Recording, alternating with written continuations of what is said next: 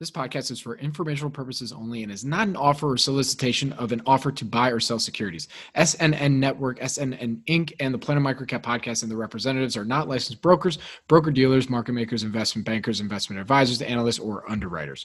We do not recommend any companies discussed. We may buy and sell securities in any company mentioned and make profit in the event those securities rise in value. We recommend you consult with a professional investment advisor, broker, or legal counsel before purchasing or selling any securities referenced in this podcast.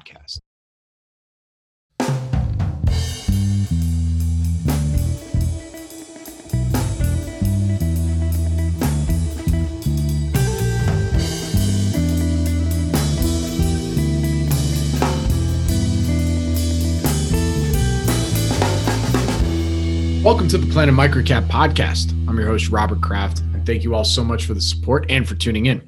You can follow Planet Microcap on Twitter at Bobby K. Kraft, and you are listening to episode 156. If you have any questions or comments, please feel free to tweet at me or shoot me an email at rkraft@snnwire.com. And when you do have a chance, if you like what you hear, please rate and review Planet Microcap on iTunes. It really helps provide feedback for me and spread the Microcap message.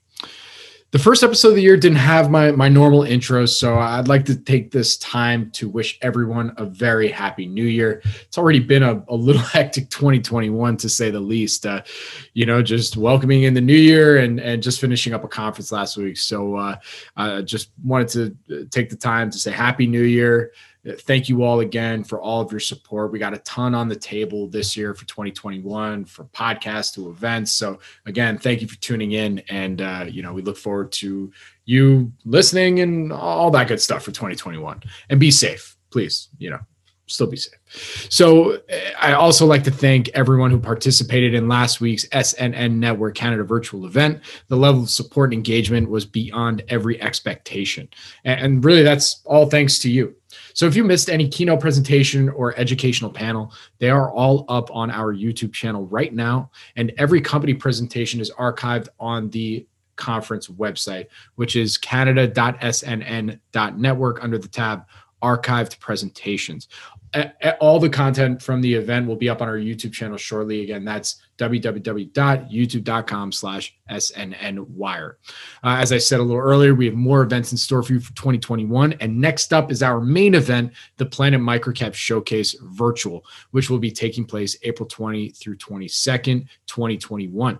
We are currently updating the website right now, but if you want to check out last year's event, full details are at planetmicrocapshowcase.com. More details to come here. We have a new episode in store for you on the Investors Roundtable. This week, we chat about participating in virtual events. I promise this is not a self-serving episode, and anything they say about our event was completely unsolicited. This is really all about learning from other investors, about how they're interviewing management teams, talking to management teams, assessing new ideas during these virtual times. And you will be able to watch this episode on the SNN Network YouTube channel at www.youtube.com/SNNwire. And another little programming note, I'm almost done with the catch up of all the past Investor Roundtable episodes. You've probably seen about 2 a week.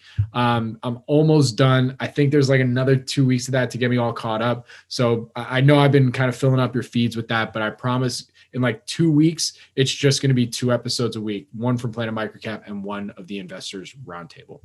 Now, for this episode of the Planet Microcap podcast, I spoke with Joe Boscovich. He is the founder and co-partner of Old West Investment Management. We actually did an interview for the SNN Network YouTube channel where we did a deep dive on Joe's investment strategy there. So I invite you all to check that out. But really, for this episode, Joe recently published a write-up on Howard Jonas, an investor who has built a billion-dollar empire, who, according to Joe's write-up, and I quote here, founded IDT Corporation in 1990 as a provider of a call reorganization service. He took his company public in 1996 and built it to the point where today it generates $1.5 billion in revenue per year from the sale of communications and payment services. IDT has also been incredibly successful at creating value for its shareholders by using the cash flows from its core business to fund a wide array of growth initiatives. In the past decade, IDT has spun off 5 public companies and sold a 6th, after which it provided a special dividend to shareholders, end quote. Howard is one of the best microcap investors, founders, CEO, capital allocators you've never heard of. And Joe has done a ton of work and due diligence on him and all of his businesses. So, we're just having a great chat about someone who's really contributed a lot to the microcap ecosystem over the years. So thank you again for tuning in to episode 156 of the Planet Microcap podcast. And please enjoy my conversation with Joe Boscovich.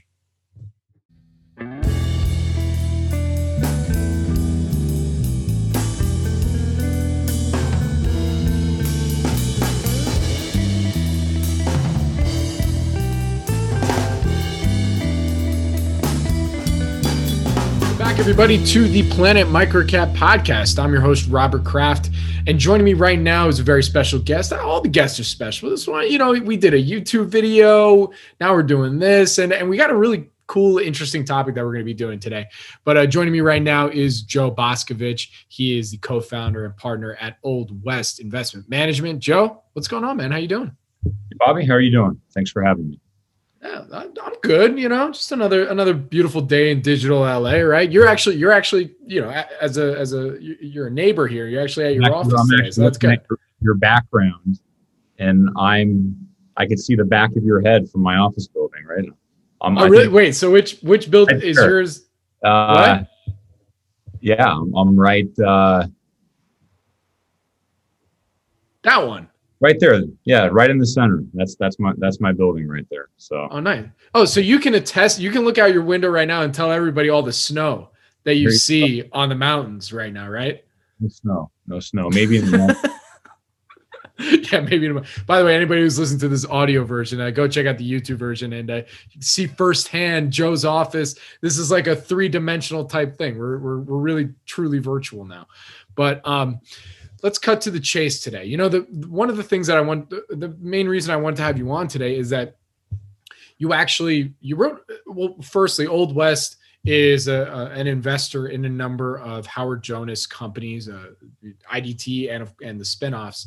And I thought it would be pretty interesting today because you wrote this, a great piece talking about all of Howard Jonas's companies that he owns and then also your investment thesis as to why Old West has positions in these companies. So I thought it'd be pretty interesting to talk about, Howard Jonas as an investor and how your investing philosophy and strategy really aligned with what he's been doing over his career. So, I thought it would be a good idea to first start off with, giving our audience kind of an overview of your investing style and philosophy, and then we'll kind of cut into kind of our main point of what we're doing today. So the floor is yours, Joe. Yeah, thanks, Bobby. So our firm is Old West Investment Management. We've been around for 10 years, a little over 10 years. And, we are value investors. With that said, we spend a lot of time trying to identify the catalysts that will unlock that value, because cheap stocks are usually cheap for a reason.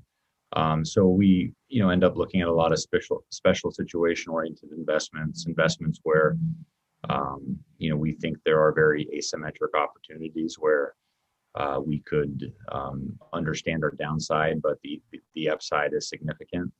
But then really, one of the cornerstones of our process would be that we want to invest in companies led by great management teams and, owner operators that have more to gain or lose through their ownership than they do through their compensation. So therefore we look at people that have allocated capital effectively over their careers and have track records of success. And so that kind of, leads us into Howard Jonas and similar to, a John Malone or a Warren Buffett or companies like that, where we go, okay, this is interesting. He has a great track record of success. Let's dig in more and try to understand, what's here and where there's opportunity. That's, kind of what we've done with Howard. And, Howard's a little different than I think the John Malones and the Warren Buffetts, is he's a little bit under the radar. And I think some of it is because he's not as promotional as the other guys, and which I think is a strength. But really, I just think Howard possesses a lot of the qualities that you look for in a great visionary and entrepreneur. I would say for starters, he's relentless and he never gives up. And I think that's a very important quality. And in one of his books, he talks about this fictional character that he goes to battle with every day, and sometimes that beast wins and sometimes he wins. But the key is that every day you go to battle again, and right when you start thinking you're pretty good, it knocks you back down. And this fictional character never gives up. So the only way to beat it is to be as relentless as it is. And I was going back and forth with someone on Twitter a couple of weeks ago, and they were saying how they love Howard because if option A doesn't work, then he's on to option B, and then he's on to option C, and then he's on to option D, and it's eventually he succeeds. So I think he's relentless. He never gives up, and he's always he keeps trying new things to get ahead. So I'd say that's one. Two, I think he's highly intelligent and he's a great entrepreneur. He started his first business when he was 14. In high school and college, he ran a mail order business that grew pretty sizable. Out of college, he started an advertising and brochure distribution business, and that grew into a pretty sizable operation. And then obviously in 1990, he started IDT and has really grown that into an amazing conglomerate. And we'll talk about that more. And then lastly, and most importantly, I think Howard's a good person. He believes in giving people chances. If you look at his organization, he oftentimes hires people with unlikely backgrounds, but he sees great potential in them. He believes in second chances. For people that have maybe swung big and missed and failed in prior endeavors. But oftentimes he gives people like that the opportunity within IDT. He believes in giving people autonomy and believes in making his people feel as if they're working for themselves. One of my favorite Howard quotes is that the line between success and failure is pretty thin. And I think that really impacts the way he manages his business. He's married to his high school sweetheart. They've been married all these years. I think that says something about the integrity of a man. He has 9 kids. He's a good father. So I think that says something about his priorities. And then most importantly, I met Howard about 5 years ago, and he's been extremely fair and honest in my dealings with him. And I'm a firm believer that you come to your conclusion about someone the way they've treated you. And it's we've enjoyed being a shareholder. We've done very well in a few of his investments. The crazy thing is, I think we'll talk about what he's accomplished thus far, but I think his biggest business successes are still ahead of him. All right. So my first question, there's a lot we're going to break down there. And that's, I mean, that was a great start and overview on, getting an idea of who Howard Jonas is and, what has some of the characteristics that have helped get him to where he's at today, but for you personally, because look, we're in the microcap space. I know you don't just invest in microcaps, but it doesn't matter. You're talking to management teams on a consistent basis. So clearly, in your conversations with him, and especially, it reflects in the portfolio and that you're supportive of his deals, is that there was something about him that, captured your attention. And I mean, you pretty much said a good amount of that already, but, how did you first come to find Howard Jonas? Was it through IDT? Was it through one of the spinoffs? I mean, what was it? What was the first thing that got you first interested in learning a little bit more about Howard and how he conducts his business? Yeah. So about 5 years ago, I read a shareholder letter discussing IDW Media, and so IDW Media, and we'll go back a little bit later and I can walk you through the timeline of when he spun off businesses, but it was one of his spinoffs. And, IDW Media was essentially one of the largest comic book companies in the world. and he had bought that asset in the early 2000s. And then I think it was in 2009 he decided to take the cash that that comic book business was generating and was paying a small dividend at the time, and he canceled the dividend and decided to take that cash and invest in television production or a television entertainment business and turn some of its IP into television shows. And at the time, the company had a very tiny market cap, and you were really paying a small multiple of earnings for just the comic book business. And you almost had this free option on the entertainment division. And, so that's where we got involved.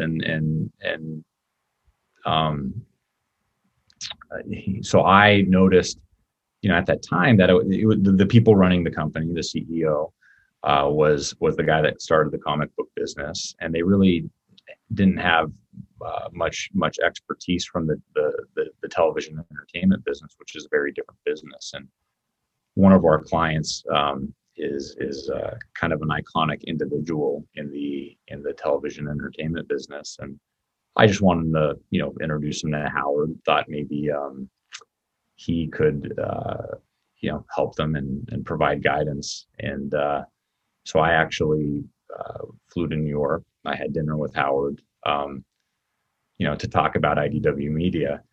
And, the funny thing, and we'll talk about the Raphael, which is another one of the spins later, but, the funny thing about that dinner is, and at that time I knew very little about IDT, and I knew really nothing about any of the other spins. I knew nothing much. At that time, I really did not know much about Straight Path Communications, which is one of the spins where he just knocked the ball out of the park and became a billionaire with that spinoff. So post that dinner, it really led me to, explore kind of that entire ecosystem. But, I'll never forget that dinner, because we sat down and we started talking about IDW Media, and he probably spent, I don't know, the first minute talking about IDW Media. And then he went into, cancer and curing cancer. And I was just really confused because I knew nothing about IDT, didn't know how we just went from television, entertainment, and comic books to cancer. But I loved Howard's passion and his vision. And anyways, that kind of led me to diving deeper and just really learning more about this conglomerate of businesses that he's created.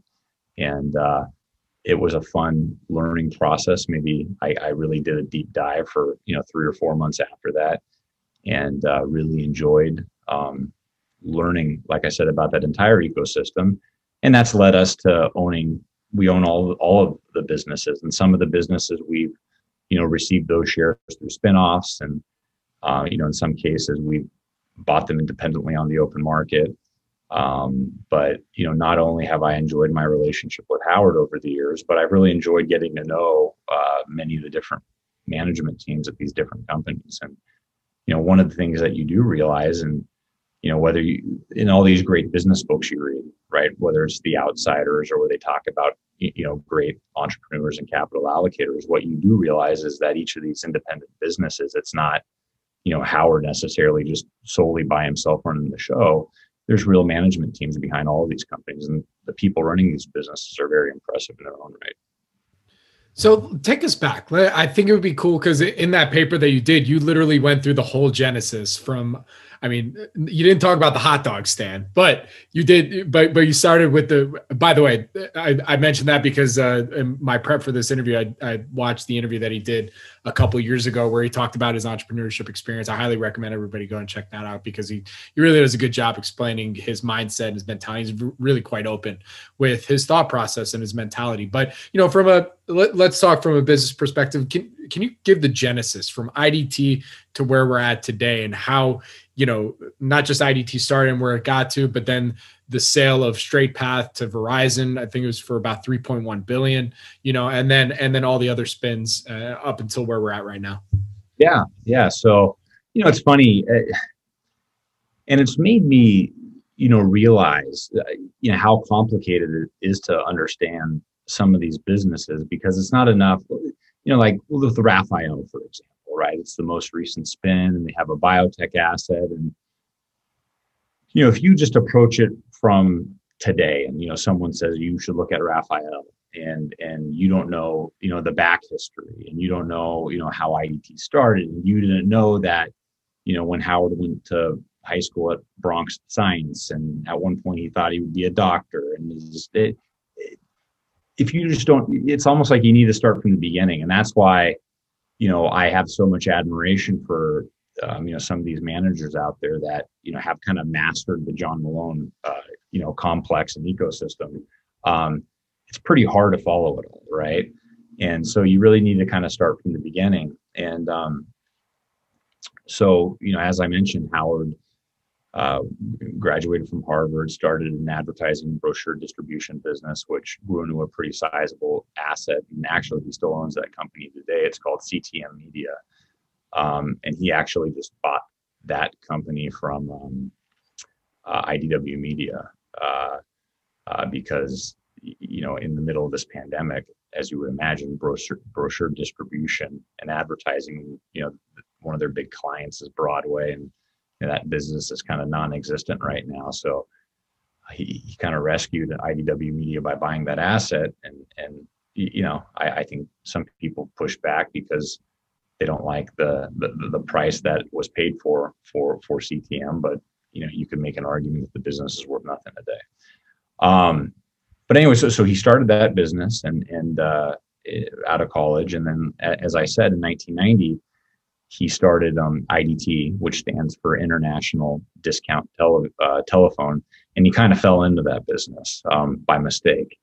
And what I mean by that is so one of his key employees in the advertising and brochure distribution business approached him and said that he was moving his family to Israel for religious reasons. And so Howard was kind of faced with a tough decision to make. He, either finds someone else to fill that spot, or he allows that employee to, work overseas.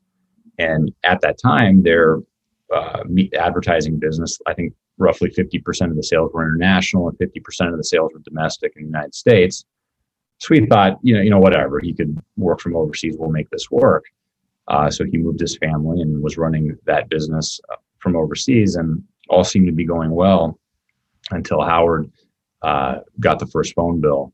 And he had noticed that the phone bill was like 5-6x more than it was the prior month. And the reason for that was because when you make a phone call from the United States overseas, well, there's a lot of competition. So you can't gouge your customers. But when you're making that phone call from overseas into the United States, a lot of these countries, well, there were local monopolies that dominated that business, so they could price gouge their customer. So Howard he invented the callback business, which to break it down, if you're making a telephone call from Europe or somewhere overseas, you're making on a telephone line from that country. And when you call to the United States, similar to, if you recall, like a collect call, right? So similar to the United States, you call the States, they don't answer that call, and then it calls you back on a US line. So it's a lot cheaper. I mean, you remember back in the day when you would, make a collect call, and then whoever you were calling, they could accept the call or not accept the call. And if they didn't accept it, then they could call you back and avoid that charge. So that's how he invented the callback business. And at first it was done with live operators, and it was a very person intensive business. And then Howard's team invented a box to mechanize the process, and so that's kind of how the international callback business was invented. Then fast forward, in 1996, IDT went public, and when it went public, Howard, on paper was now worth over $100 million. Shortly after IDT went public, they started a subsidiary company under IDT called Net2Phone, which there's a Net2Phone today too, but it's a different Net2Phone. They're using the legacy name. But they started Net2Phone, where he basically invented VoIP technology, or voice over internet protocol, where they were the first to place television calls, or they were the first to place telephone calls over the internet. And so he really invented that business. He ended up selling Net2Phone to AT&T and Liberty Media for, I think, $2.1 billion in 2000. And then, from there, really over the years, Howard, he's continuously adapted into new offerings in order to, compete and survive. And, earlier I mentioned how he's relentless and never gives up. And, how do you compete? How do you survive? So, from there, at one point in the early 2000s, the biggest revenue line for the company, and this is post Net2Phone, was calling cards. I think 70% of their revenue at one point was calling cards. And obviously that, business went away. And then from there, they got into internet service. From there, they got into, discount long distance service. Then they got into payment services. And like I said, they've completely evolved to the times and, built an incredible company to the point where, today IDT does $1.5 billion in revenue. And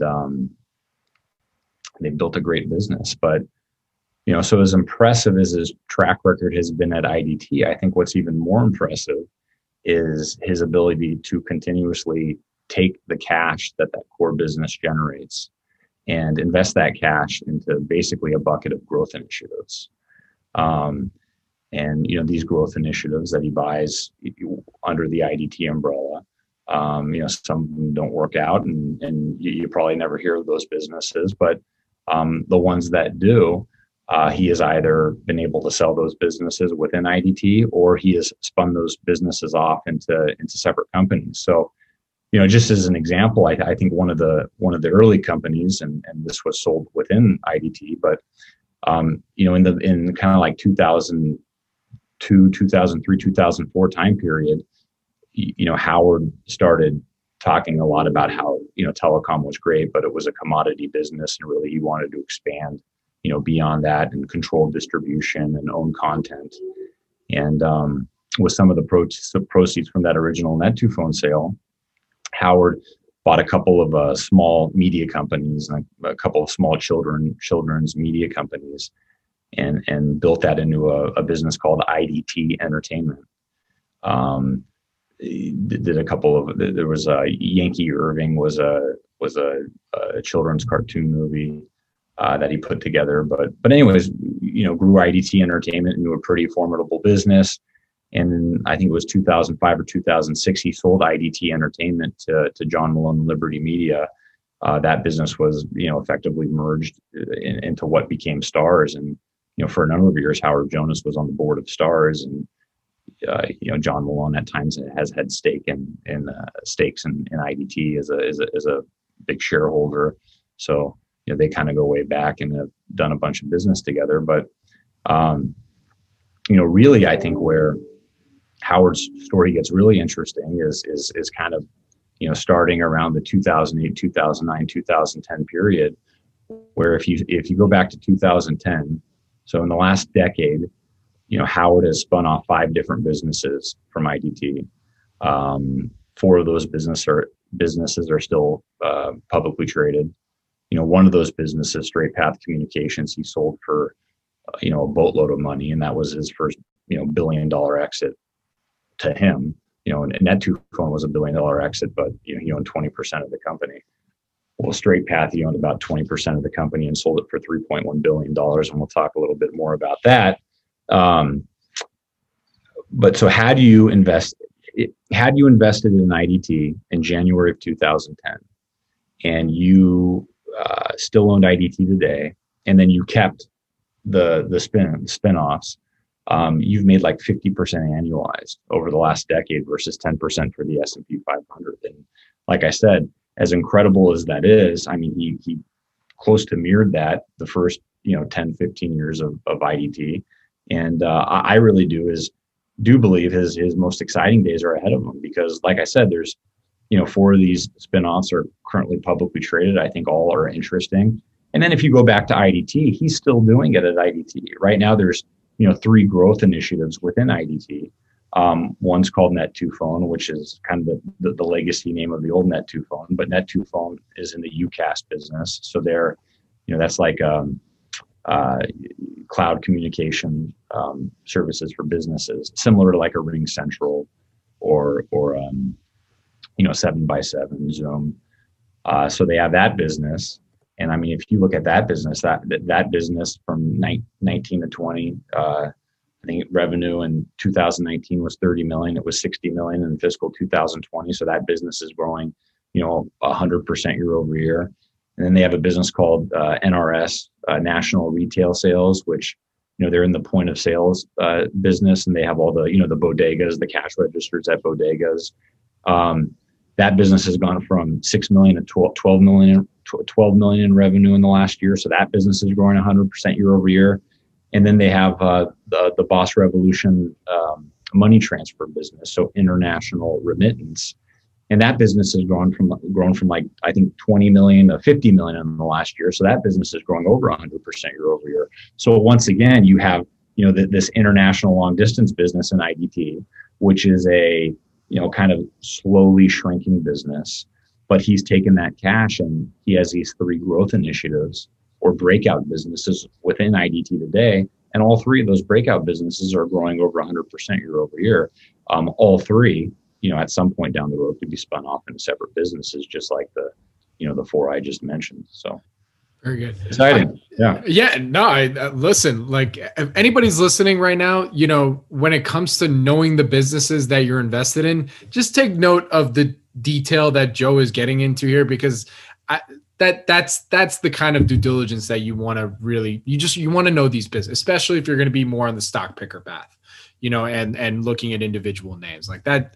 I just wanted to commend you for doing that, because we don't do individual stocks too much on the show. So it's refreshing sometimes to get into it and hear, the level of detail that investors do to really understand the names that they're invested in, which, hey, it's your money, it's your hard-earned cash. You want to make sure you understand them, and that's something that we talk about a good amount on here, but it's refreshing to, get into it a little bit. But, going off a few things that you've said in talking about Howard and some of his businesses. Well, firstly, I hope to have him on the show at some point, because I'd love to hear more about his experiences talking with John Malone. I mean, that I'm sure some of those conversations is just nuggets of wisdom that I'm sure a lot of people could learn from. And of course, but what's interesting from an investor perspective, I mean, looking at Howard Jonas businesses for you really hits your sweet spot. I mean, not just from the value investor side of things, but you like special sits, and you like quality capital allocators. So using the spins as your I guess your background here, or as your example set, how has Howard's capital allocation strategy been so successful? And as you said, realizes 50% annualized gains in the last decade. What is it about how his strategy that you as an investor, you're like, all right, I'm on board. Let's keep it going. Do another spin. Let's go. Yeah. So, look, if you go back to IDT and you talk about, Howard competing and constantly in his career, he's kind of always, been the little guy. And when he first started IDT and started the callback business, AT&T came after him and, try to get the FCC to shut him down. He prevailed there and went on. And so I think, that was one of the qualities that first really attracted me to this business. And just his vision and realizing, what might be the next, great thing tomorrow. And, I talked about how one of his, first mega successes was Straight Path Communications. Well, in, 2001, when a lot of these telecom companies went bankrupt, and, at the time, if you take the 7 or 8 competitors of IDT, I mean, 7 of those companies are all bankrupt today. And part of that is in, downturns, debt sinks you. And one of the interesting things about Howard's businesses is Howard has always, run his businesses with very little debt, and that's it enabled them to make it through the downturns. But, in early 2001, When WinStar Communications went bankrupt, Howard spent about $50 million buying a kind of a hodgepodge of spectrum licenses from WinStar. And I just think some of that vision and understanding what those spectrum assets could be worth one day. And you talk about how 4G and 5G and some of these more recent technologies. And so like I said, Howard spent $50 million buying these spectrum assets in 2001. He spun off those spectrum assets into a separate company called Straight Path Communications in 2011. And a couple of years ago, he sold that business to Verizon for $3.1 billion. So a couple of things there. You talk about your ability to be patient. I mean, keep in mind, he bought those assets in 2001, and here you are 17 years later. And, when he spun that asset off in 2011, so we'll say from the time of spin to the time he sold, that's about 6 or 7 years. Well, the stock didn't really do much over that six or 7 year time period. It was very volatile, and I think a lot of people gave up on it. But Howard's ability to be patient and not really caring about the short term, I guess, Wall Street roller derby. But it's that was amazing, right? A $50 million purchase becomes worth $3.1 billion, and he was the largest shareholder, and that was a huge exit for him. And like I said, unfortunately, we didn't own Straight Path. I wasn't really that I guess schooled on Howard at that time. But when you study the assets that he has today, I think that potential still exists. And with a lot of the breakout businesses still within IDT, I think it still exists. So, today, when you look at his publicly traded businesses, there's IDW Media that was spun out. Zedge was spun out of IDT. Genie Energy was spun out of IDT. Most recently, Rafael Holdings was spun out of IDT. So there's 4 current publicly traded entities. And like I said, within IDT, you have Net2Phone's UCaaS business, NRS, National Retail Sales, and Boss Revolution Money Transfer. And I think all 3 of those could be spun out too. And then, who knows what happens down the world, right? And then, I think what's really fun is when you study companies like Zedge or you study companies like Rafael, I think that, what we may have being built here are little new IDTs being built in some of these other entities. And we'll talk about that shortly. So, yeah. And before we get to that, my question to you, when in everything that you know about Howard and especially all the work you've done and his background and understanding him, because when he's doing these spins, it's there's what would you say is the throughput line? What is it that connects each of these spins where you're like, oh, that makes sense. And, I'm going to go on this ride with him because he must understand something about what he's seeing here. As you said in that first dinner, you went to talk about IDW and within 5 minutes, you were talking about cancer, and not necessarily Rafael, I'm assuming, but just cancer. So what was the throughput line when you think about some of these spins that you're like, all right, yeah, I want to continue on with the journey, because it's not like it's direct spins to another entertainment, directly, or, something else related, so what is that line? Yeah, well, so I think with a couple of the spins, I think it's somewhat closely connected to telecom. I mean, and then media, right, entertainment, right? I mean, you look at a guy like John Malone started off in telecom and then branched out into, media and Howard early on. And when he bought the spectrum assets from WinStar, like as I mentioned earlier, he talked about how, telecom is just a commodity, and really what he wants to do is, own the distribution, right? And so that's kind of how you get into media. So, Straight Path makes sense because I think spectrum is closely related to, telecom and distribution of content. IDW media makes sense in that it's owning IP, owning media. Once again, the distribution. I think Zedge makes sense because Zedge, it's a like a content entertainment app, but once again, distribution through the phone, the mobile device. Rafael is really the one that doesn't really make sense because you're like, how, telecom to biotech, how does this even make sense? And, but I think that's also the opportunity with Raphael, because I think a lot of people kind of just skip over that because it's like, this is completely out of Howard's wheelhouse. But that's like, with a company like Raphael, I think to really understand it and get there, what's really important is to understand how Howard became involved in that asset in the first place.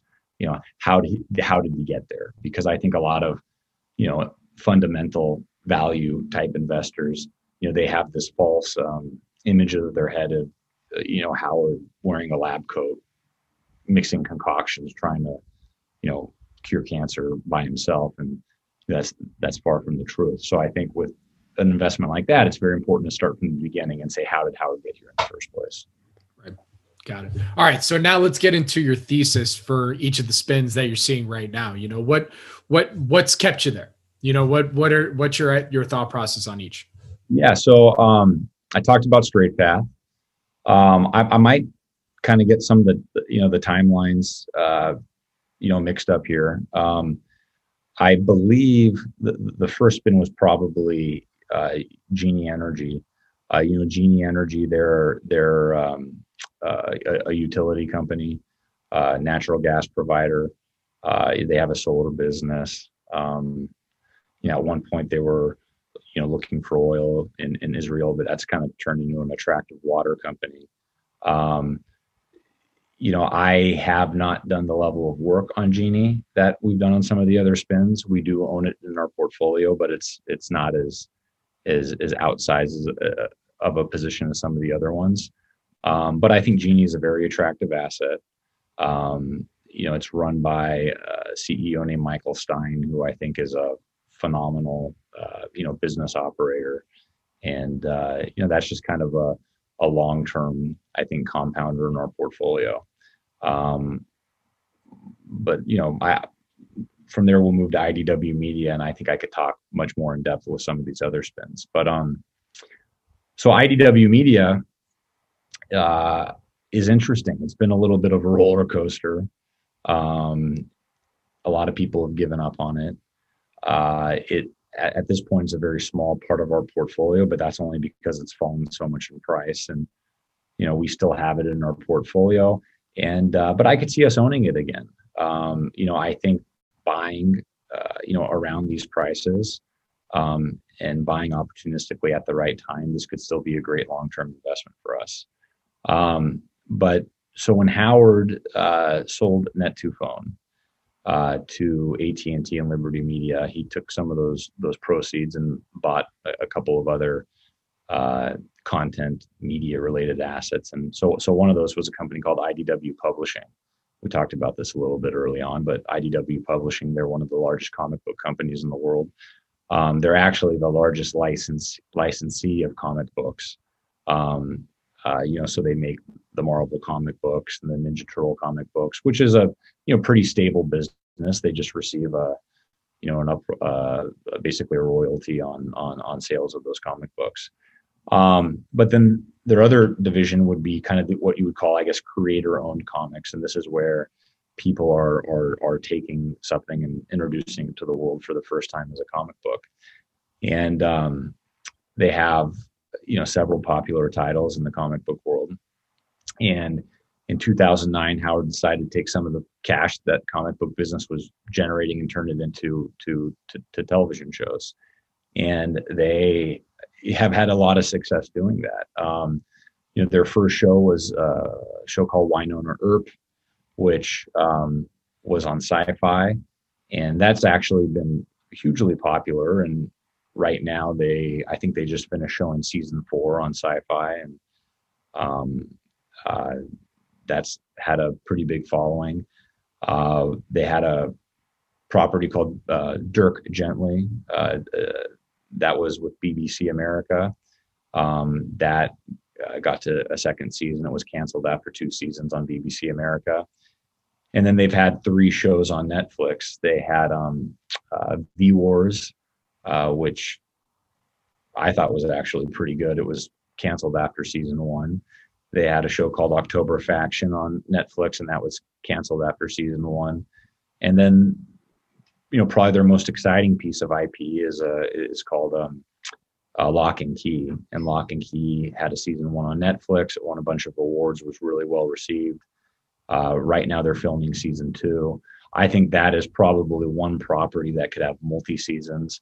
And then, most importantly, I think if they develop it into a franchise, which I think is very possible, then maybe that lends itself to retail sales and different consumer product sales, which that's really kind of the golden goose. That's the high margin business. And, as I've told you before with some other companies, and this is where I've always struggled with media, and I've learned maybe the hard way is the only proof that your IP or a brand is evergreen or a tentpole property should be borne out into consumer product sales. Otherwise, maybe it's not really, otherwise maybe you get some cash up front from the content production, but then it's kind of gone and you have to start all over.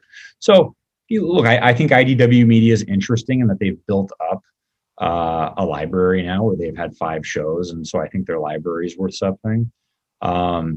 When we first bought into IDW Media, when it was spun off, I thought it was really interesting because you were basically paying a low multiple for the publishing business. And you almost had this free option on the television entertainment business. And that proved to be right at first. The stock, I mean, when we first had it, I think it was maybe a $5 stock, and it jumped all the way up to, I think, close to 50. And yeah, at one point it was one of the best performers in our portfolio. And then it's kind of crashed down to earth, and it's, at 4 now. And I think we opportunistically sold a little bit at the top, but clearly it's a position a day where it's been a money loser for us. It's been the only money loser of the Howard Jonas companies that we own. But I think the thing that I've learned is the entertainment business, the media business it's not easy. It's a difficult business. Early on, I think that's putting it lightly. Yeah. Early on, they deficit financed their first 2 shows, Wynonna Earp and Dirk Gently, which, that's what you want to do to really, control a lot of the upside.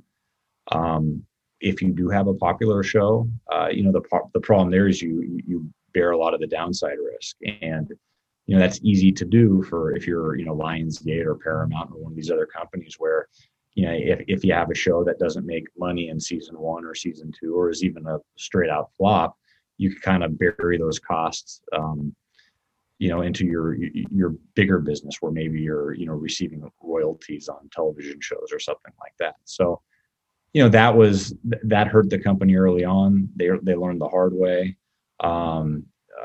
With Lock and Key, they're just receiving a straight up basically royalty from Netflix.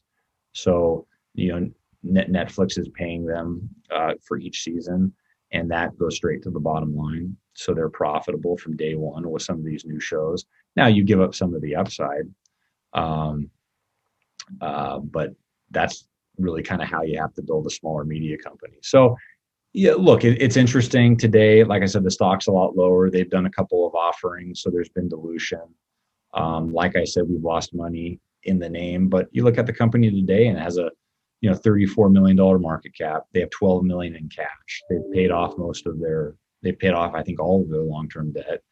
So it's interesting, right? So today you own this publishing business, a good publishing business. There's a lot of upside in entertainment, and you're not paying a lot. Like I said, it's a $34 million market cap, and a third of the market cap's in cash. So I think it's interesting right here. Obviously, they've been hurt with the COVID and kind of the lockdown of live action. But I think Lock and Key has huge potential. Maybe at some point they could get the rights back from, V-Wars, which is one of their shows that got canceled after season 1 on Netflix. And I think that show's, built a pretty good following. Ian Somerhalder, who's kind of like a teenage heartthrob. He was in Vampire Diaries. He starred in that show. And I think if they could get that show back and maybe put it with another streaming service.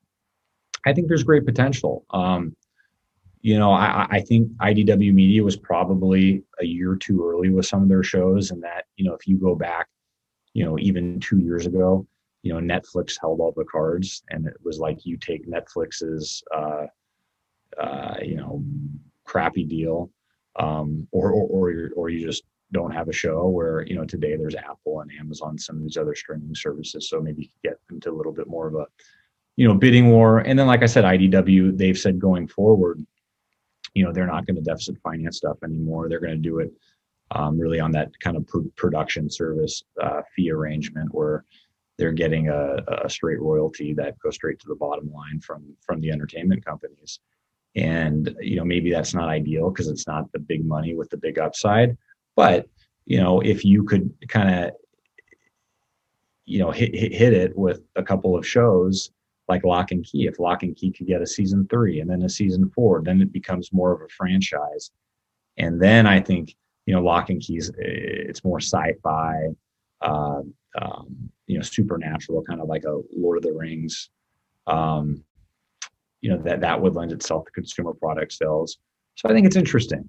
They finally, they've had a kind of, like I said early on, the CEO of the company was the guy that ran the comic book business, probably shouldn't be leading an entertainment division. Now they have the guy in charge, his name's Ezra Rosensaft, and I think he's a bright guy. I like him. I've enjoyed my conversations with him. He came from HBO. He was one of the head finance guys at HBO. I think he's the right guy in charge now. They have a good, team on the entertainment side. So we'll see. I think it could be very interesting. Like I said, it's a very, very small position just because it's fallen in price. But I keep pretty close tabs on the company because I think if they could get a couple of new deals announced with new IP, maybe they get deals with some of the other streaming services, this could become an interesting investment. And I think if you get in at the right time, not only would we really lower our cost basis, but I think it could be a profitable investment if we just kind of play it right. So that's IDW Media. I think it's interesting. But like I said, it's definitely been a roller coaster. A lot of people have moved on. I don't think they would own it again because they were kind of, hurt owning it. But I think it'd be interesting. Very good. And real quick, I mean, you covered Genie and IDW, but you didn't talk about. I mean, well, you have talked about it throughout the interview, but your thesis real quick on both Zedge and Raphael. Yeah, so Zedge is really interesting.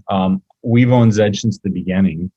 I want to say it was spun off in maybe 2016 or 2017. And so we owned IDT at the time, and we received shares in Zedge, through the spinoff. I really didn't know how to think about Zedge when it was first spun off. So Zedge was a wallpaper and ringtone app. So once again, when Howard sold Net2Phone, some of the proceeds that he took and he bought IDW Media, he also bought Zedge, which so he bought it in the early 2000s. It was I want to say maybe a Swedish company, but like I said, they were a wallpaper and ringtone app. Which didn't really excite me because all I really know is how I live my personal life. And, if you look at my cell phone or my iPad at any given time, it's usually the wallpaper is of my kids or my wife. And so I've never really understood wallpapers and ringtones, but it's pretty incredible. I mean, the business was doing, 10 million a year in revenue. They weren't losing money. And they had 32 million monthly active users, which is kind of crazy. I mean, that's like that's a massive, massive number. And at the time, all their revenue was from advertising. So, I thought, okay, we own the spin. We'll see what happens. But I really didn't give it much thought. And then about a year after it was spun, they announced an acquisition of a company called Freeform Development. And I thought, okay, well, this is, and in the press release, they bought Freeform Development and it acquired its management team, a guy named Tim Quirk. So I thought, okay, well, this is interesting. So so first of all, what is Freeform? who is Tim Quirk. And in the press release, it announced how they bought this company to accelerate its rollout into creating a marketplace for artists, where artists could market their content and monetize their content to Zedge's giant user base. So, when I said that, okay, well, this is interesting. I think this marketplace is interesting. What's freeform development? So I Googled Tim Quirk, and there was a YouTube interview that he did with some media, a podcast, and I watched that interview, and it was like an hour interview, and it was, it was great. It was a great interview, and so Tim Quirk, he used to be in a teenage punk band, so his background's music. And then he was one of the early guys with MySpace. And then he was hired by Google as one of Google's first employees to really build out the Android store. And at Google, his position, he was the vice president, I think, of digital content. And so really his job was, in this new digital world, how do you monetize all the different content verticals? And, in the interview, he talked about how, his experiences in this new digital age, every vertical is just getting completely destroyed, right? I mean, you talk about music when you had like piracy, and now these artists aren't making the money they used to. And then you have, books, right? Well, authors aren't making the money they used to, because now you could just get a book digitally. And so really how all these content verticals have just gotten clobbered or destroyed in this new digital age. But the one vertical that had just crushed it in the digital age was the gaming industry. So he talked about, really what he learned. So what is the gaming industry doing that's so effective? And he talked about one of the things that he learned is how the gaming industry really stumbled upon this whole freemium concept of giving away your content for free and monetizing after the fact. And the example he used in this interview was the game Candy Crush, which is made by Kings, and I don't know, I'm sure you've heard of Candy Crush. It's been huge. But he talked about how at first Candy Crush, it was a paid app. You had to pay for the app, and no one was downloading this app because they had to pay for it. So the creators of Candy Crush, they said, okay, well, let's just give the app away for free. So now it's a free app, and we'll charge all these in-app purchases, right? So like if you're stuck at a level and you can't get past that level, you could buy an extra life for 99 cents, or you could buy like a lollipop crusher or whatever for $1. And what they realized by doing that, now they went from not having any downloads to now they had, it was like 300 million users of Candy Crush. So now they had these 300 million users, and because it was a free app, all these 300 million users were downloading it for free. Now, of those 300 million users, only a small portion ever paid any money. But I think it was something small, like maybe 1% of the user base ever paid money. But of that 1% user base, Candy Crush was just making billions and billions and billions of dollars a year. So what the gaming industry had figured out how to do was how to make billions of dollars and build these multi-billion-dollar companies in this manner. So I thought that was just really interesting to me, and kind of like a light bulb went off on my head, and I said, I think I get it. And what it is, it was, I finally understood what Howard Jonas, I think, knew, and what Jonathan Reich, who was the CFO at the time, now he's the CEO, knew. And that is, it was never about wallpapers and ringtones. It was about the 30 million monthly active users, and how could you monetize that user base beyond just traditional wallpapers and ringtones. So that's kind of what they've done. And, we owned it in the portfolio. We bought a little bit more. I think it was a 2% weighting in our portfolio, just because it was really small at the time. It had like a $15 million market cap. And, once again, to go back to that Jonas quality of never giving up and just keep on trying things to get ahead.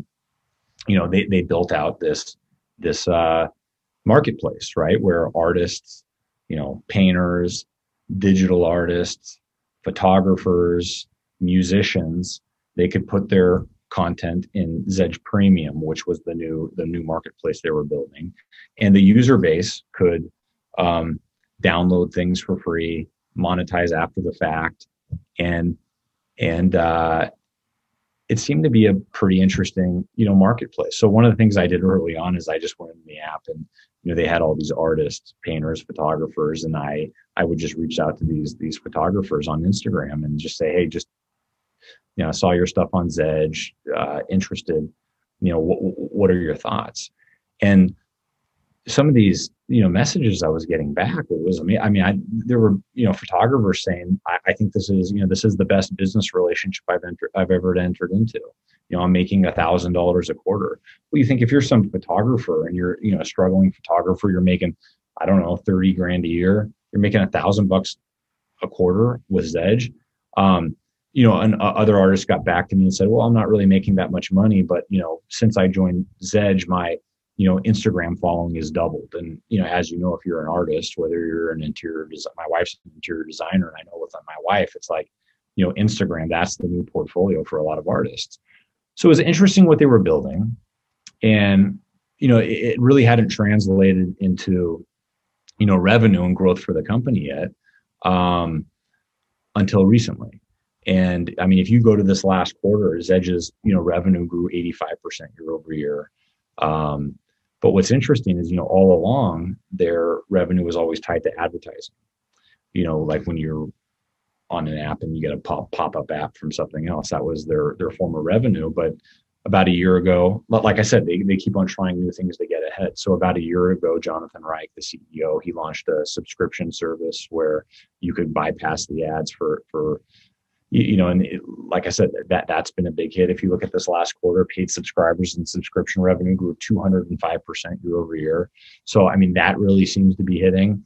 And then, really exciting, what they did most recently is they launched another app called Shorts. And Shorts, it's a short form content entertainment app. It's like short form storytelling through text messages. And now they're launching a podcast element to it. So now, once again, this is kind of out of that original, the original Zedge app.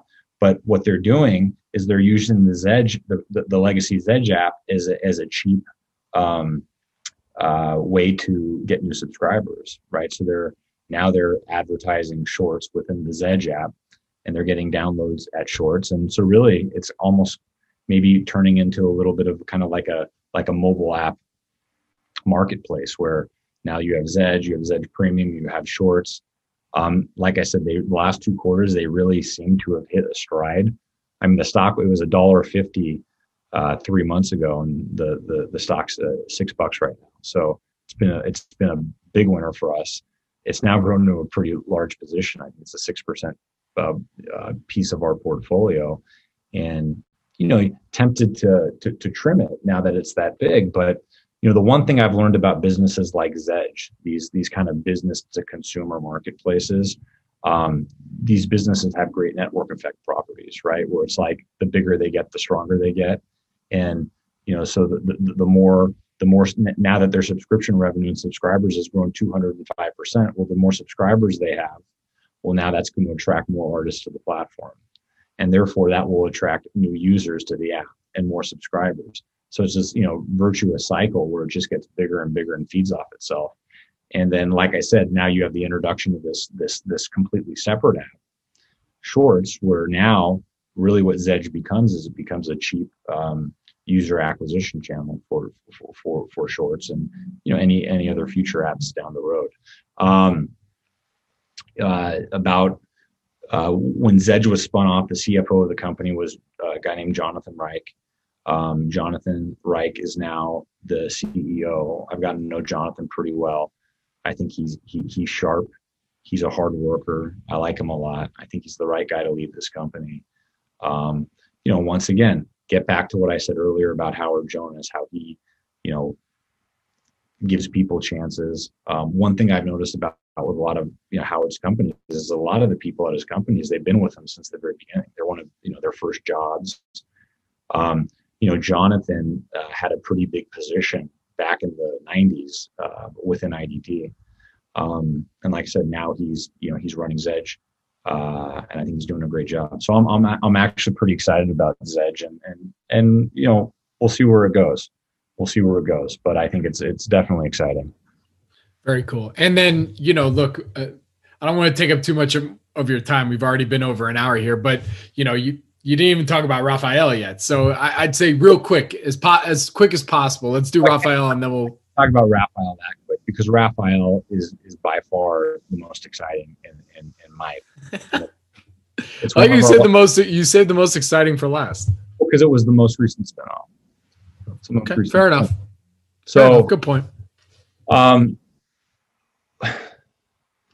There's two different types of investors, right? So you have your like fundamental value investors or growth investors or whatever, but like fundamental active managers.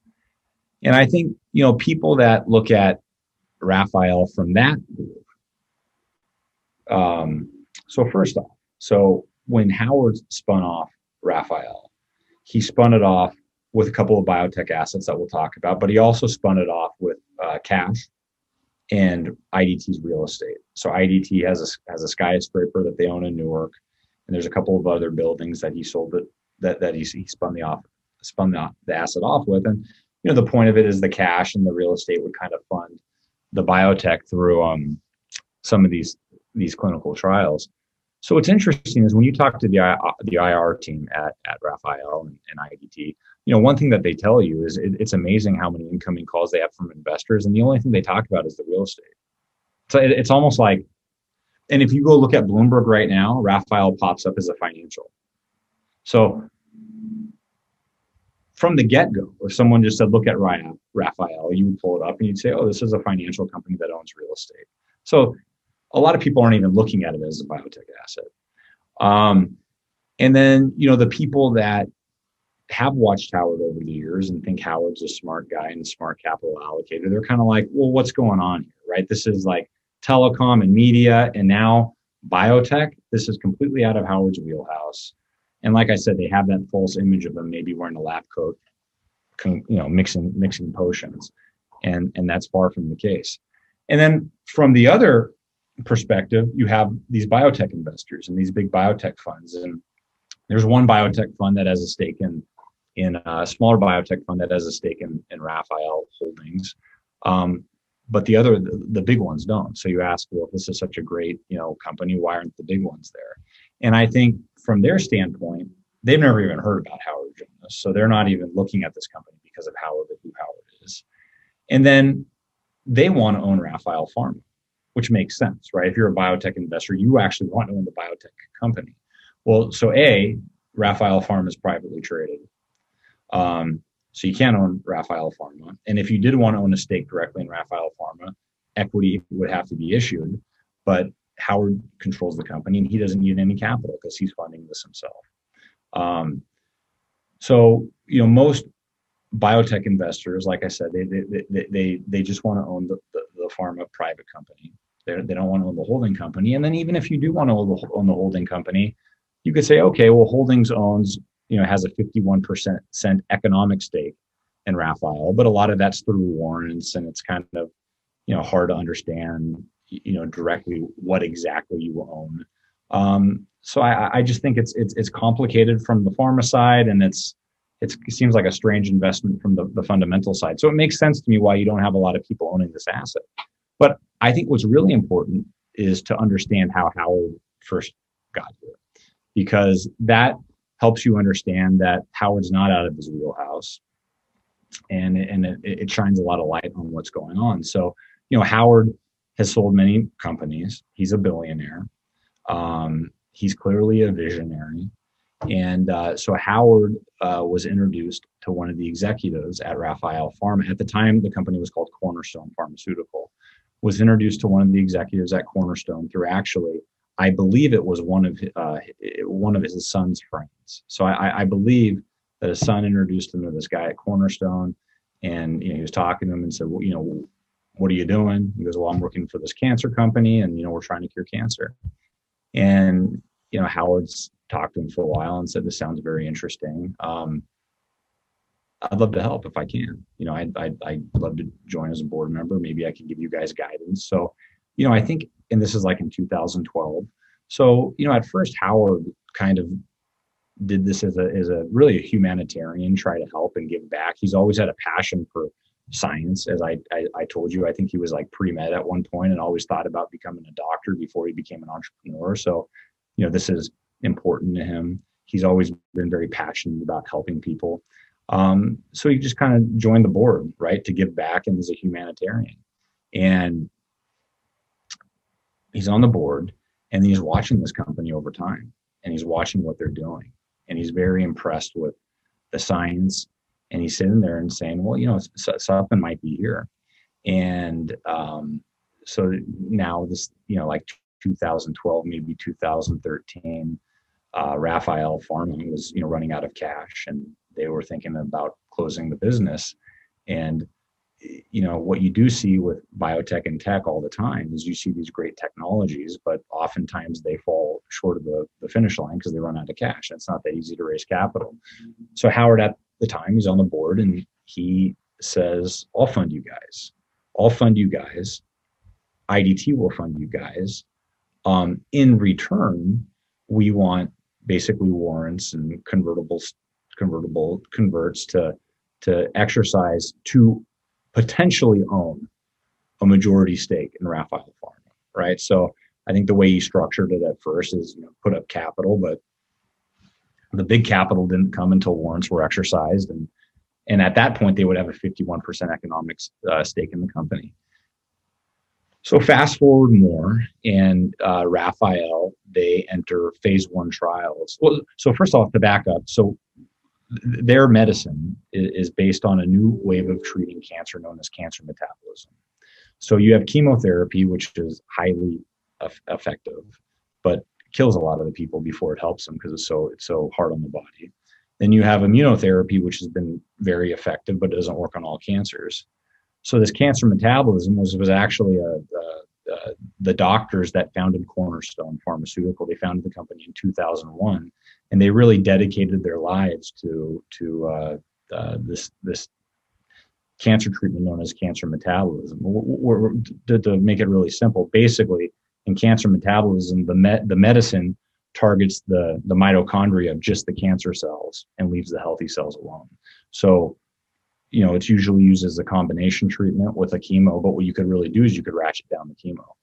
And what happens is because it just targets the mitochondria of the cancer cells and leaves the healthy cells alone, you don't have a lot of the same side effects as a lot of cancers or a lot of other cancer treatments.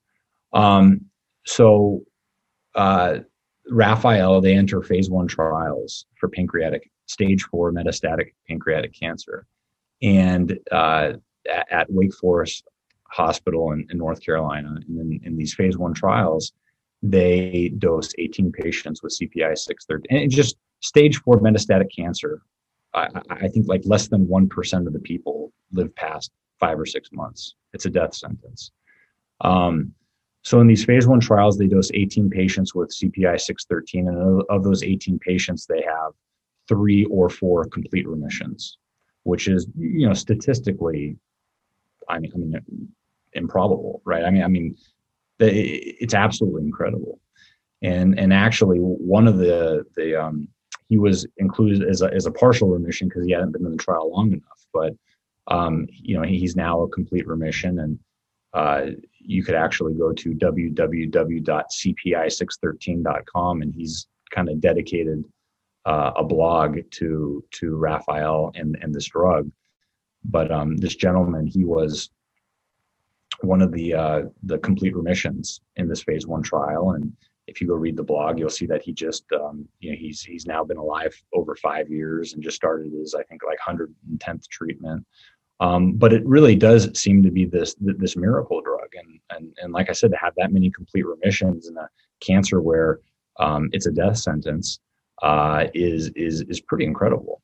So with this great success, I think it's almost like it was this asset that Howard never really thought would become what it appears to maybe be. So in 2018, he spun off Raphael Holdings. So Raphael Holdings includes, like I said, IDT's real estate. It was spun off with cash. Its stake in Raphael Pharma, which at the time I think was like 15%. but it had warrants to get to the 51%. And over time, they've continued to exercise the warrants. And now, they still have that 51% economic stake, but I think now they're over 40%. So they continue to commit more capital. Howard continues to invest more personally. And then there's another asset called Lipomedics, which is a separate biotech asset, but no one, I rarely talk about that because clearly the crown jewel is Raphael Pharma, but Lipomedics has another exciting cancer drug in colorectal cancer trials. They put up some incredible results. The founder of Lipomedics is a guy named Alberto Gabazon, who co-founded Prometil, which grew into a multi-billion-dollar drug. So it's very exciting, and that's kind of gets us where we are today. When the company was first spun off, it had like a $4 million market. No, it's bigger than that. But it was spun off at $4 a share. At the time, you were basically paying for just the real estate, the book value of the real estate. So you almost had this free option on the biotech assets. Now it's grown. The stock's gone from like 4. It's about 24 today. So the market cap's 350 million. But because of their stage 1 pancreatic trials, the FDA skipped them to phase 3. About a little over a year ago, they launched a phase 3 trial for 500 patients in 70 locations. They announced in July that trial was fully enrolled, which was a year and a half ahead of schedule. So, what's exciting about there is you figured the doctors that are enrolling their patients, well, you're going to assume that a trial would only enroll that fast because these doctors are very encouraged by what they see. So that was in August. In September, the FDA gave them a fast track designation for that trial, which, at least from my understanding and what I've read, that greatly increases the odds of having an FDA approval. And that's just pancreatic cancer. They have a phase 3 trial for AML, which also just got fast track designation from the FDA. They have a phase 2 trial for Burkitt's lymphoma. They have a phase 2 trial, I think, for T-cell lymphoma. They just launched a phase 1 trial for a soft cell sarcoma. And if you look at the results in all these other trials, it's equally promising. A big kind of catalyst for me, at least, was about a year ago, they struck an out-licensing deal with Ono Pharmaceutical in Japan. Ono Pharmaceutical is one of the largest and oldest pharma companies in Japan. They paid them $12 million up front, $150 million tied to different milestones. And then it's like 12% royalty based on sales. And they just launched their trial in Japan. So, for a company like Ono to get in bed with Raphael, you assume that they did a massive amount of due diligence. That's exciting. And then, another exciting asset is just recently, about a year ago, they announced the launch of Barer Institute, BARER Institute. And that's kind of their drug discovery pipeline company. And it's named after Saul Barer, who, founded Celgene and just sold Celgene to Bristol Myers for, I think, $70 billion. And he's lent his name, to Barer to help kind of co-found that institute. And it's fully owned by Raphael. Just today, Barer Institute announced so really what Barer is doing is they're partnering with like the top think tanks and universities around the world, licensing compounds, from these universities. They just today announced a deal with Princeton University that looked very exciting. So I think there's a ton of value in Barer too. Almost think of Barer as like the new medical IDT, right? Where now they're going to partner with all these universities and maybe spin off businesses from Barer going forward. And, one of the things you go back to when I had dinner with Howard, 5 years ago, and all he could talk about was Raphael. At the time, I didn't even know what this was. At the time, it was still named Cornerstone. I was totally confused when he was talking about cancer.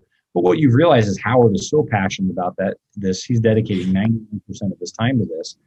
But like I said, what's so important is to understand, I think, how Howard got to Raphael, right? It's not like he sat there and said, I'm going to go cure cancer. It was, making very calculated decisions. And it's kind of led to this over time. And now it appears like potentially it's this gold mine. They're supposed to have an FDA decision on pancreatic cancer, in the first half of 2021. So now what's interesting about this is when you get back to what I first said about one of the things that we look for are very asymmetric situations. So at the current market cap, which is about 350 million. So, roughly give or take 100 million is in real estate, less than 100 million, but you figure roughly a third of the market cap is in hard assets. So the rest of it's in these biotech assets. Well, we talked about LipoMedics, which I think that could be very valuable. You talk about Barer Institute and partnering with the greatest universities. That could be valuable. And then you talk about what's going on at Raphael Pharma. And, to have results like that in the phase 1 trial, to fully accrue a phase 3 trial so quickly, to know that it's not just pancreatic cancer. They have all these different shots on goal. They have the fast track designation. This is a situation where if we're wrong, a third of the market cap, like I said, is in hard assets. So if we're wrong, let's say the downside 60%, which I don't think it is, because even if they don't get pancreatic cancer, I think they probably get it for one of the other designations. Maybe LipoMedics and Barer are worth the entire market cap today. Just don't even worry about Raphael. So, but let's just say worst case scenario, your downside 60%. Well, if they get approval, this is just for pancreatic cancer. This is the death sentence. This becomes standard of care. It becomes a $5 billion a year drug. And then you look at what these top pharma companies are paying for oncology, drugs, they're paying 3 to 5 times sales. So, this just on pancreatic cancer, Raphael is a $15 to $25 billion company. Well, you figure they own half of it. So that gets you to about 10 billion, 330 million. So you're talking, a 30x return. So, okay, so your downside 60%, your upside is 30x. I just think that is the type of asymmetric situation that you dream of in the investment business. So we have a pretty big stake in Raphael, and I'm super excited about it. And it seems that the news just keeps on getting better and better. We'll see what happens with this pancreatic trial, but go read, like I said, go read that blog, cpi613.com. And, he links to a bunch of different articles and talks about some of the other patients in the trial. And he talks about how, like I said, this death sentence, he was one of, I think, 4 or 5 patients in the phase 1 trial where the doctors told them, you're cancer free. You have no evidence of cancer. And one by one, patients started going off. The pancreatic cancer came back. They ultimately died. This guy that wrote the blog, he had the benefit of being one of the later people to enroll in the trial. So, he's never gone off the drug, and here he is living 5+ years later. And I think the most important part is, at least he says in the blog, that he has a great quality of life. And once again, this is because you could really ratchet down that chemo to something that's very, very manageable. So that's really exciting. And then, like I said, we talked about IDT a little bit, but it's still happening at IDT. I think Net2Phone, like I said. So right now, if you look at IDT, so IDT's market cap, I think, is like 250 million. Let me look at it really fast. So IDT's market cap today is 320 million. Well, Net2Phone, which is the UCaaS business, they're doing 60 million a year in annual revenue. Well, I mean, now we're value investors. I think you should value something on, a multiple of earnings, a multiple of EBITDA, not a multiple of revenue. But when you look at what other things are trading for, I mean, you take like RingCentral, you take 7x7, all these other UCaaS businesses are trading at like 10 times revenue. Well, if you said 10 times revenue for IDT, that's 600 million. That means that just that one tiny breakout business is maybe worth double the entire market cap. So then you have NRS, which is growing 100% year over year. And I think that point of sales business is a very, profitable recurring revenue business, the internet. So anyways, you could spin off all these other businesses. My point is he's still doing it at IDT, and who knows what he's going to do with company cash going down the road. And, he's great. He puts the right management in place, and we're big fans. Clearly. So, yeah. So I think we spent an hour and a half telling us how big of a fan you are. But, to close out this interview, Joe, what would you say is the number one lesson that you've learned in investing in Howard Jonas backed companies? Well, look, I think, you got to be careful, right? Because when you look at when you talk about following owner managers, and one of the things that we do is we go through every SEC Form 4 filing daily and look at people that are buying stock in their company. If we see a CEO or someone on the board of directors or a smart outside shareholder make a purchase, it's something that's interesting to us, and we'll dig in further. And that's one of the primary ways that we generate new ideas. But you also have to be careful, right? Because you can't kind of abdicate your research process to someone else and say, oh, we're going to do whatever he does. So you really need to get in and understand the numbers and understand how that business is going to grow going forward. But one of the things is it's like when you put together something, right? It's like if you don't have the owner's manual, it's like good luck, right? So, I do think too many people in this business are quick to sometimes, push aside what someone's doing with their own money and how they're allocating capital and so like I said, we spend a lot of time looking at what they're doing. And interesting enough, if you look within that whole IDT complex, where is Howard spending most of his time? Whereas he put a lot of his money, most of his new money, seems to be within Raphael. And that's part of the reason why I think it's the most, exciting asset. And like I said, with the Bearer Institute, I really think that could become like the next IDT, but in the drug business. And obviously we've approached this very differently. We haven't approached this from the biotech side, but one thing that we have done is we've talked to a lot of people in biotech to try to just understand what a lot of this means. What is this phase 1 trial results?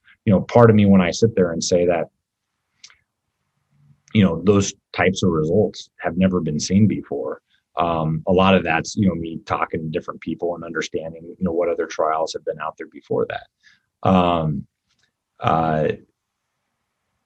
So anyways, I'm kind of getting away from your question, but I just think that I've learned that Howard is a great visionary, and it is probably smart to pay attention to what he's doing. And by the way, this same thing goes for Warren Buffett and John Malone, and there's a million other guys, IAC, right? The guys there, what are they doing? IAC, several months ago, if you recall, they made the $1 billion investment in MGM, and you go, okay, well, this is different. This is interesting. They're kind of like an online marketplace company. What does this mean for the future of online gambling and digital gaming? But when you approach it from how we are, I think it just causes you to say, let's dig in deeper, because here's someone that knows a lot more about this than I do. So let's see what he sees. Let's see what he sees. Let's see if it makes sense to us. Let's see if we could fit this within the lens of our research process and reverse engineer this idea. Very good. Sorry, I was just looking at the IAC story, and they just saw today. They just announced they're spinning out Vimeo. Wow, that's big news right there. Stocks. So like we own IAC. So my point is, if you look at our portfolio, Howard Jones, IAC and Barry Diller, John Malone. I mean, you see a lot of that's in our portfolio, and I think it's going to help us to perform really well over the years. Very good. All right. So we're there, man, because I think I've taken up too much of your time already. So Joe, where can my audience go and find more information about you and Old West Investment Management? Yeah. Well, our website's oldwestim.com. And then I'm on Twitter, and, Bobby, we've gotten to know each other really through Twitter. I think my Twitter handle is @Boskovic. So my last name without the H, BOSKODIC64. And I know you would agree. I think Twitter is incredible. I mean, Twitter has, it's really been revolutionary for the investment management business. It's awesome. It's amazing. And the other thing that I would say is really, revolutionary for the investment management business, and this is kind of a plug-in for you, is what the podcasting space has done. Toby Carlisle had me on his podcast maybe a little over a year ago, and it was great. And then I listened to a bunch of Toby's episodes, and then I didn't know anything about the podcasting business and how important it's been for investment management. So then I remember I thought, like, well, this is, I come from a investor perspective. Like, I could do my own podcast show, but have like the CEOs of companies that we have on and stuff. And then anyway, so I kind of was toying with that. And then you just dig in more. And then I think you reached out to me, and I was on your podcast, and then I was on, Brandon Balo's podcast, which his podcast is great, Value Hive. And then just like Jake Taylor and Bill Brewster, and and then and then you kind of go to these like Grant Williams podcast, The End Game, and then you have Quoth the Raven, and he has. So then I sat, and then John Boyer has a great podcast, and he interviews, he owns a lot of the IAC businesses, so you listen to Boyer's podcast, and I think they have an interview with the head of of Angie, and then there's another interview with their online business piece of the company. Well, and after a while, I sat there and I go, okay, well, there's like 100 amazing investment podcasts. So but the funny thing is, and by the way, every show you just rattled off there, if you're listening, you've made it this far, definitely go and check out those shows. Those are some of my favorites as well. But what's interesting, despite there being so many, there's still a lot of room for them, because look, we could have argued back in the day, like, oh, there's so many investing blogs. Like, how do I have all the time in the world to read every post that people put out there? And now you're hearing the same complaints on the podcast side. And that, in my opinion, means that there's not enough, especially in shows like what we just did today, where you're talking ideas, you're kind of talking through them. And, like Bill does a great, he's only had 3 episodes to date, and, he's done a great job, like kind of, talking through ideas and challenging questions. Toby does the same thing. Brandon, I know, does the same thing. Ours is more educationally based, so we don't do that stuff. But Andrew Walker's podcast. Andrew Walker, of course, Focus Compounding does a great show. There's so many good ones. So anyways, after finally listening and discovering all these new ones, I go, well, okay, first of all, my podcast would be worse than all of these people's podcasts. So I'm not even a joke myself. I'm not even a fool myself, but no, it's incredible. So yeah, Twitter and then the podcasting world is just, I don't know. Sometimes it's funny. My wife will make fun of me at times because I just like walk around with headphones on all day now. Just listen to podcast after podcast, but there's so much to learn. Dude, I put a joke out. It's not really a joke, it's more of an observation, but I put out something on Twitter the other day. I was just like, I have to listen to I hope everybody puts their pod on, well, I guess you can do it on Spotify too, but I listen to most of the pods on YouTube because I just have it in the background doing, when I have busy work and stuff. And I have to listen to everything at 2x. I have to, because there's just so many of them. And like, I've done enough editing and everything like that I can listen to 2x and I can get it. But I highly recommend that to most people. If you can train yourself to listen to some of these shows at 1.5, 2x, you'll be able to consume even more content. It's a trained art, but I definitely recommend it. Good ones. But anyways, thanks for having me on. It's funny, Howard, you just don't hear him talked about a lot, and I don't really get it. Particularly he had the straight path thing, and you really don't. And what's funny, sorry, I didn't mean to cut you off there, but like, it's interesting because like, it's made a lot of investors' career too. I know Connor Haley, he was number 1 on Microcap Club forever because of the STRP acquisition right there. I think, he covered it like high 5s, and what, it get bought out like 100 and something.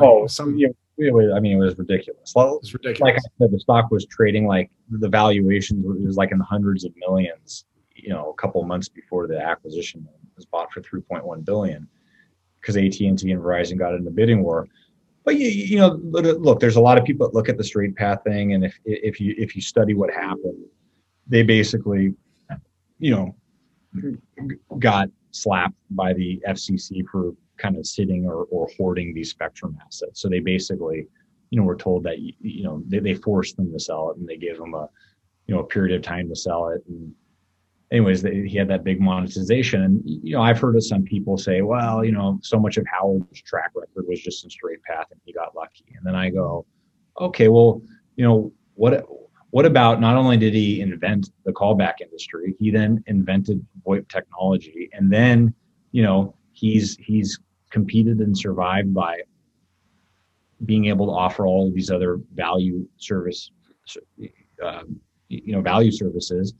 And then, well, I don't know what was his $1.1 billion sale of Net2Phone in the early days to AT&T, was that lucky?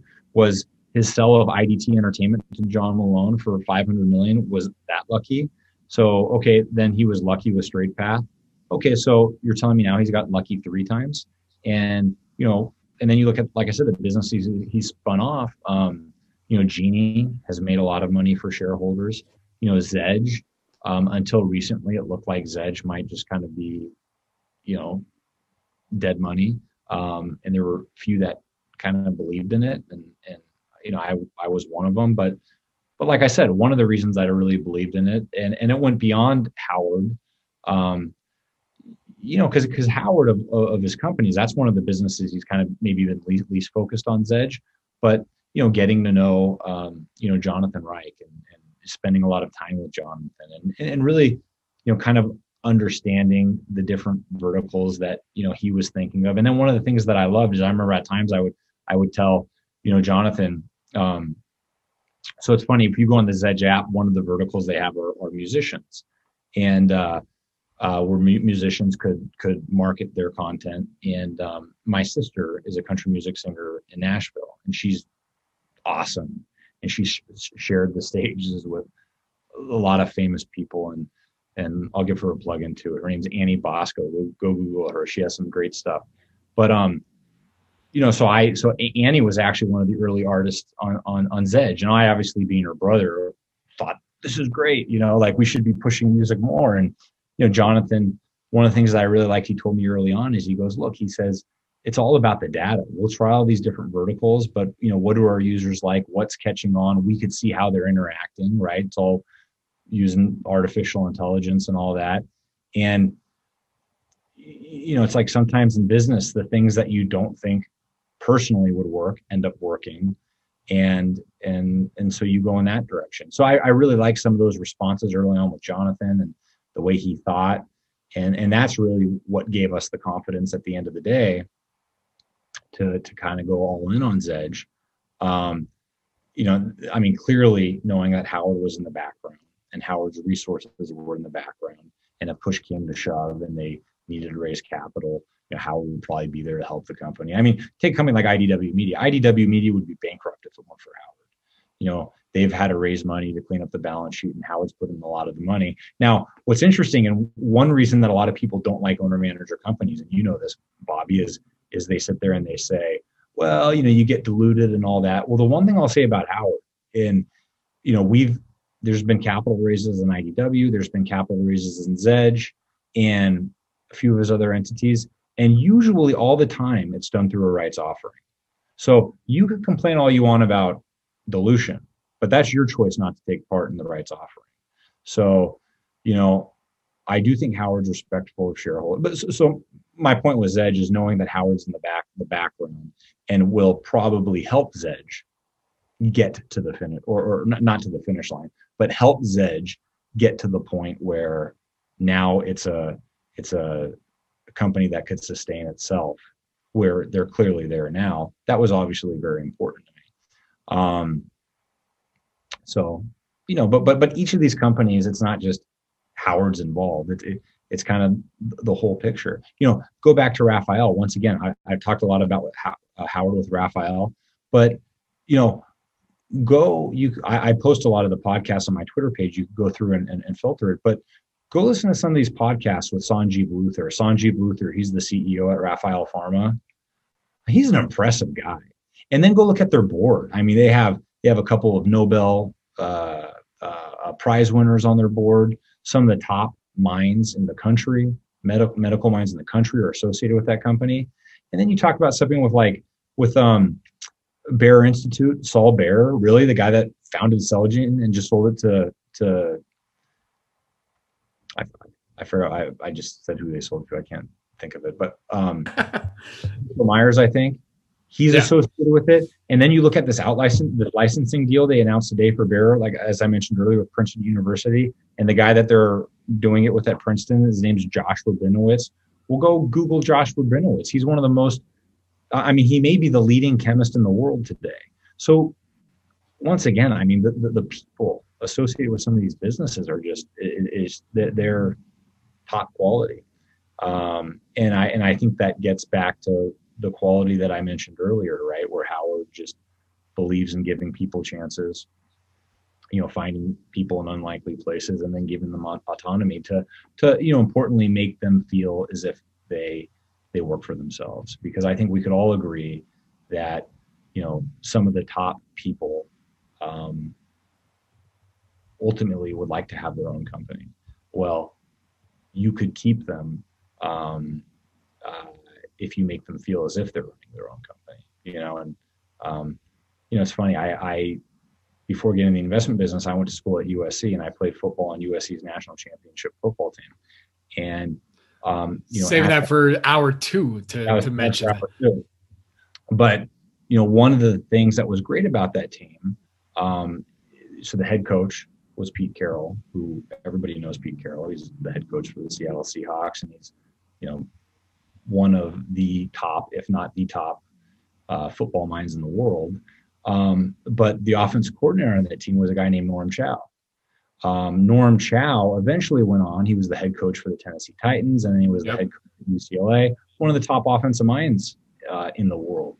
Well, how did Pete Carroll and Norm Chow coexist?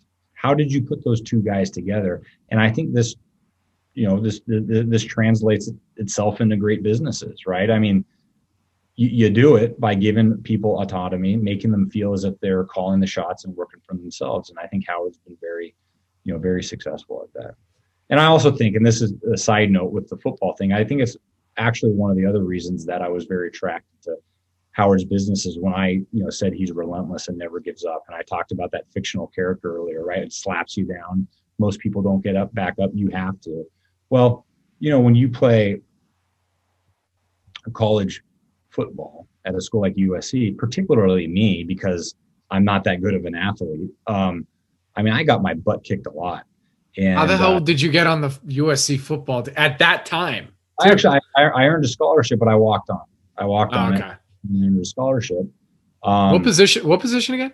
So I was a tight end, but I actually was a starting long snapper for 4 years, and that's how I got on the field. But once again, I think, and that's why I love sports, and my kids will play sports. I highly recommend that everybody has their kids play sports, because there's not many things in life that teach you that mentality of just getting slapped down. You get slapped down every day. You have to get back up. And as you know, the investment business is very much like that, because the second you start thinking that you're pretty good, that's when there's like a 3-year underperformance streak right around the corner, right? Coming right at you. So anyways, I don't know. I went off on a tangent there. Hold on. Well, listen, I know I asked you the wrap up question, but now I got to ask real quick, a last thing before we go. Wait, which championship year were you on both? Because there was two. The real. Okay. There we go. The one that wasn't recalled, right? Who was that again? That wasn't the Oklahoma. That was the. Yeah, the one I was on was the first year of the BCS. Right. We won the AP that year, and LSU won the BCS championship. So it was actually a split national title. But the year later, after that, where USC was the BCS and AP national title, that was Reggie Bush's, I think, senior year, and they got in trouble that year, so they technically recalled it. But USC will reinstate it at some point. Well, once the athletes start getting paid, they're going to have to take back every one of those. Like, we're taking the title away and your Heisman. Like, that's all going to be taken back. Yeah, and the NCAA's days are numbered. So it'll be reinstated at some point. So, and Reggie Bush, he's back on campus, and SC's embraced him again. So it'll be an official national title soon enough. Those were the most exciting games to watch ever. I mean, Reggie Bush playing was just incredible. That was like around the time we first moved to LA, and like US is, we don't have an NFL team, and you see it. Reggie, I mean, he was amazing. He was doing, every time he got the ball, he did something amazing. And you too, man. You have to snap. Like, that's important. That's not easy. I don't know if I could snap a ball 10 yards like on a dime right there. The thing about snapping is it's not necessarily the biggest athletic endeavor, but it's kind of like putting, right? It's like how many putters, can sink a 20-foot putt. So really it's more of a keeping your calm, which actually, once again, I think lends itself to investing, right? Because I think one of the keys, you got to be patient, not get rattled, and think long-term. And so I think there's a lot of parallels between investing and sports. All right, we're going to save that one for the next show. But with that, Joe, it's been a pleasure, man. Thank you for taking so much time today and dissecting the mind and investing career of Howard Jonas, and in so doing yourself as well. So really appreciate you taking the time today, and have a happy holiday, and we'll talk soon. Yeah, thanks, Bobby. Talk to you soon. This podcast is for informational purposes only and is not an offer or solicitation of an offer to buy or sell securities. SNN Network, SNN Inc., and the Planet Microcap Podcast and the representatives are not licensed brokers, broker-dealers, market makers, investment bankers, investment advisors, analysts, or underwriters. We do not recommend any companies discussed. We may buy and sell securities in any company mentioned and may profit in the event those securities rise in value. We recommend you consult with a professional investment advisor, broker, or legal counsel before purchasing or selling any securities referenced in this podcast.